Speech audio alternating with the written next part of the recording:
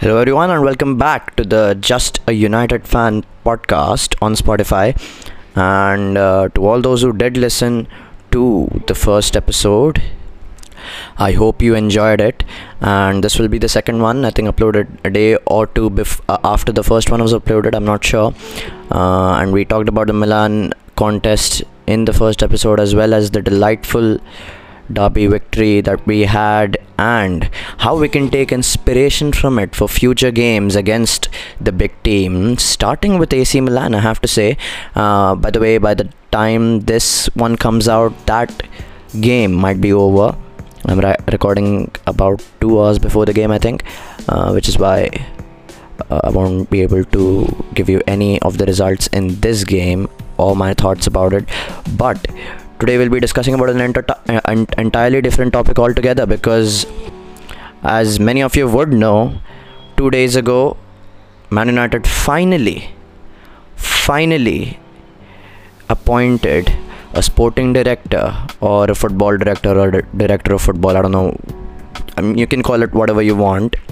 And this was very unexpected, it was out of the blue, and the way they announced it, I thought it might be some big name. But it's not, of course. It's John Murtough, and I've never heard about him too much. I think he was maybe at the club before, I'm not sure, and there's not much data about him available on the internet as well. And but regardless of that, I think it's, however small one may view it, it is a step forward that finally we have some sort of structure that is reminiscent of what is done in modern football clubs. So of course we appointed a director of football, who will be the chief in charge of all the signings and transfers, and he'll work closely with Ole Gunnar Solskjaer, the manager. But there's also a place called a technical director, which has been now assigned to Darren Fletcher, the former midfielder that played for our club and scored some really important goals, I have to say. And he was not really a goal scorer, he was a defensive midfielder, and he did his job pretty well. He served the club well, and now he'll be looking to do the same again. And I think a few days ago he joined the club in a different capacity, and he has since been promoted, and I'm all for it, to be honest. We need a technical director, we need a director of football, and it's no secret, considering the amount of money we've wasted on the wrong kind of signings over the years post the Ferguson era. And I think even before the Ferguson era, since the Glazers have taken over, our transfer policies haven't been the best. Let's be honest about that, because we've let go of people like Paul Pogba, which we shouldn't have done. But again, that was because of his attitude. I think Sir Alex didn't like it, and he was well within his rights to let go of him. But in the same era, we signed Phil Jones, and look what a disaster he has been. I mean, there are so many examples of these, but I think the one we need to cite, where Ed Woodward's weaknesses have come into play, and they've actually shown him as the wrong person to take charge of United. These instances that I'm going to tell you right now, these have shown us and the world, and they've actually ashamed Ed Woodward, if that's a word, I think, if you can use it that way. They've brought shame to Ed Woodward, because after he sold these players, they've gone on to succeed. And at every club there's a flop every now and again, and he goes to a different club and succeeds. So that's, I mean, people could say that's only a case of him not working out in this current system that the teams were playing in, and it's a shortcoming of the decision makers and the coach. But when it happens as often as it happens at our club, you have to acknowledge the fact that there's a problem. And I don't know what kind of power the current director of football that we appointed will have. Will he be able to have a say on all transfers or not? How much of a say Ed Woodward will have in the decision making? We don't know these things yet, and that's why I think we were hoping for a high profile signing in that position, because it's kind of like the case of Ole Gunnar Solskjaer. He cannot ask for more money, because he's not exactly an experienced person in his capacity. So we needed someone in the director of football position who has experience in that capacity, and he can use that as leverage to get more funds or get whatever decision he wants from Ed Woodward. And again, that has not happened. It seems like the club always wants to choose the cheaper option out. And this mentality, it was the exact reason why we needed a director of football in the first place. But it seems like it started sort of a cycle again, where we appoint someone and it still might not reap rewards.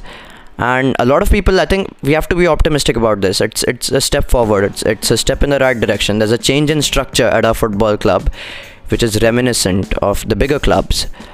So, of the modern clubs, actually, I should say. So, we have to be optimistic about that, but at the same time, we should not get ahead of ourselves. We need to look in the mirror and see the right picture. We can't let our eyes deceive us, because John Murtough is not that big a name, and he is the cheaper option. Let's be honest. If Ed Woodward could have gone, I think if Man United asked or offered Edwin van der Sar the job, I think he would have accepted it. He would have come from Ajax to Man United. It's the right step for his career going forward. He would have done it, and it's as easy for United to do it as well, because there's a good relationship between the club and Edwin van der Sar, but we didn't go for him. And this is the kind of mentality we want to erase from our club, which is why we need a director of football. But it's kind of turning out the other way, if you get what I'm saying. So while we should be optimistic about the change that is happening at our club, we also need to be really careful in how we assess that. And of course, we kind of derailed off topic there.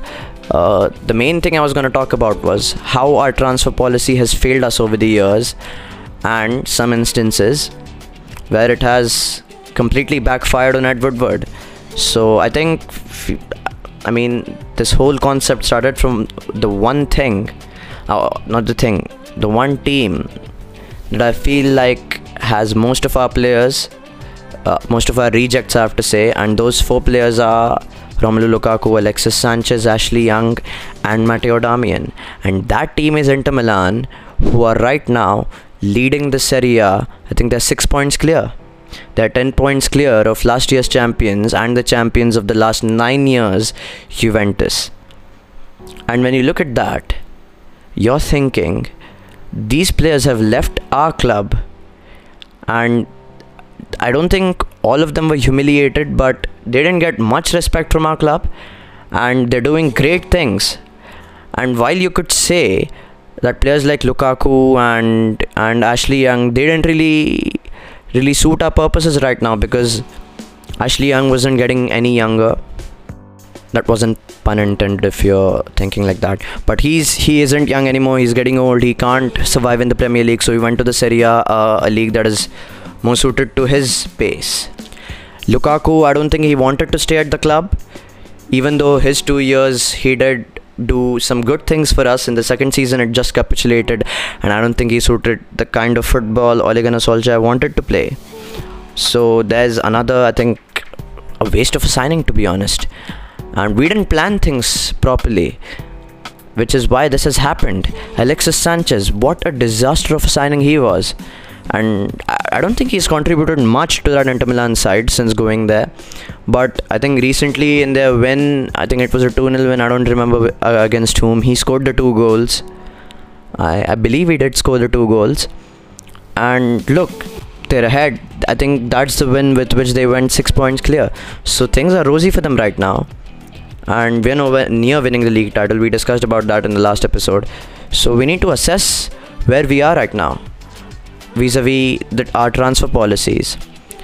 That's a Man United reject FC that are about to win the Serie A, and I backed them to win it because I've always had a soft spot for Inter Milan. But It highlights our shortcomings in terms of transfers and how we decide to let go of them. I think Matteo Darmian as well, he was not suited to the Premier League, he's more suited to the Serie A, and he has a lot of respect in the Serie A as well. The other, I think, one of the biggest ones is Memphis Depay. He's, I think, one of the best centre forwards in the world right now, and he was absolutely abysmal for us. And why does this keep happening? That was my notification, I'm sorry for that. Yeah, so back to why does this keep happening?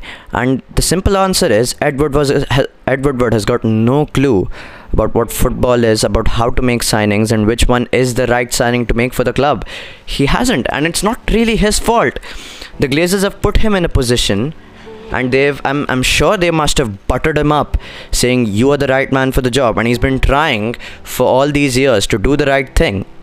And finally he's realized he can't really do it on his own, so he's asked for a little help, I presume. And the little part here, of course it stems from how he's chosen again for the cheaper and inexperienced option, so that he can't be pushed around that much. But I think slowly he's also realizing that he's not really doing, he doesn't really have what it takes to make signings and to make the right signings for such a huge football club. And I think now it's coming through.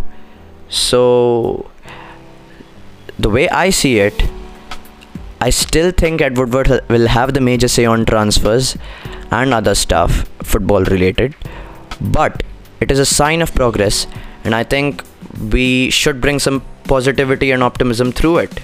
At the same time, not jump on the bandwagon too much. And we cannot just say that all these transfers are failures because they weren't the type of signing United should be making, because they were all good players, let's be honest. And I think there could have been a way of integrating them into the team, and some of them, I think it could have been because of their personal attitudes towards the club, and I think of maybe a case of them not being able to handle the pressure. But then again, that just brings us back to the first point, which is we want a person who is capable of signing players that can handle that kind of pressure that comes when you play for Man United. So even though we can't blame the players here, and that's what we are doing in the first place, we're not blaming the players exactly, even though some of their attitudes have been bad. The real problem still lies with the person making the transfers or making the decisions. Because even though you might argue that the player couldn't handle the pressure, the player couldn't cope with the expectations, then that's where the shortcomings of the people that signed the player come through. Because the people who signed the player, they should have known better than to sign a player who can't handle the pressure. Knowing that is what makes you a good football club runner, if that makes sense.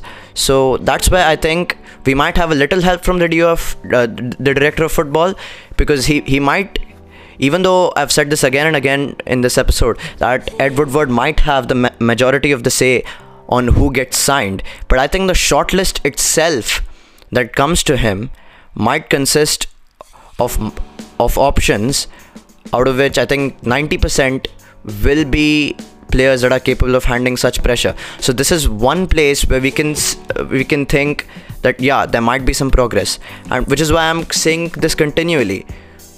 This is progress. This appointment of a technical director and a football director, this is progress.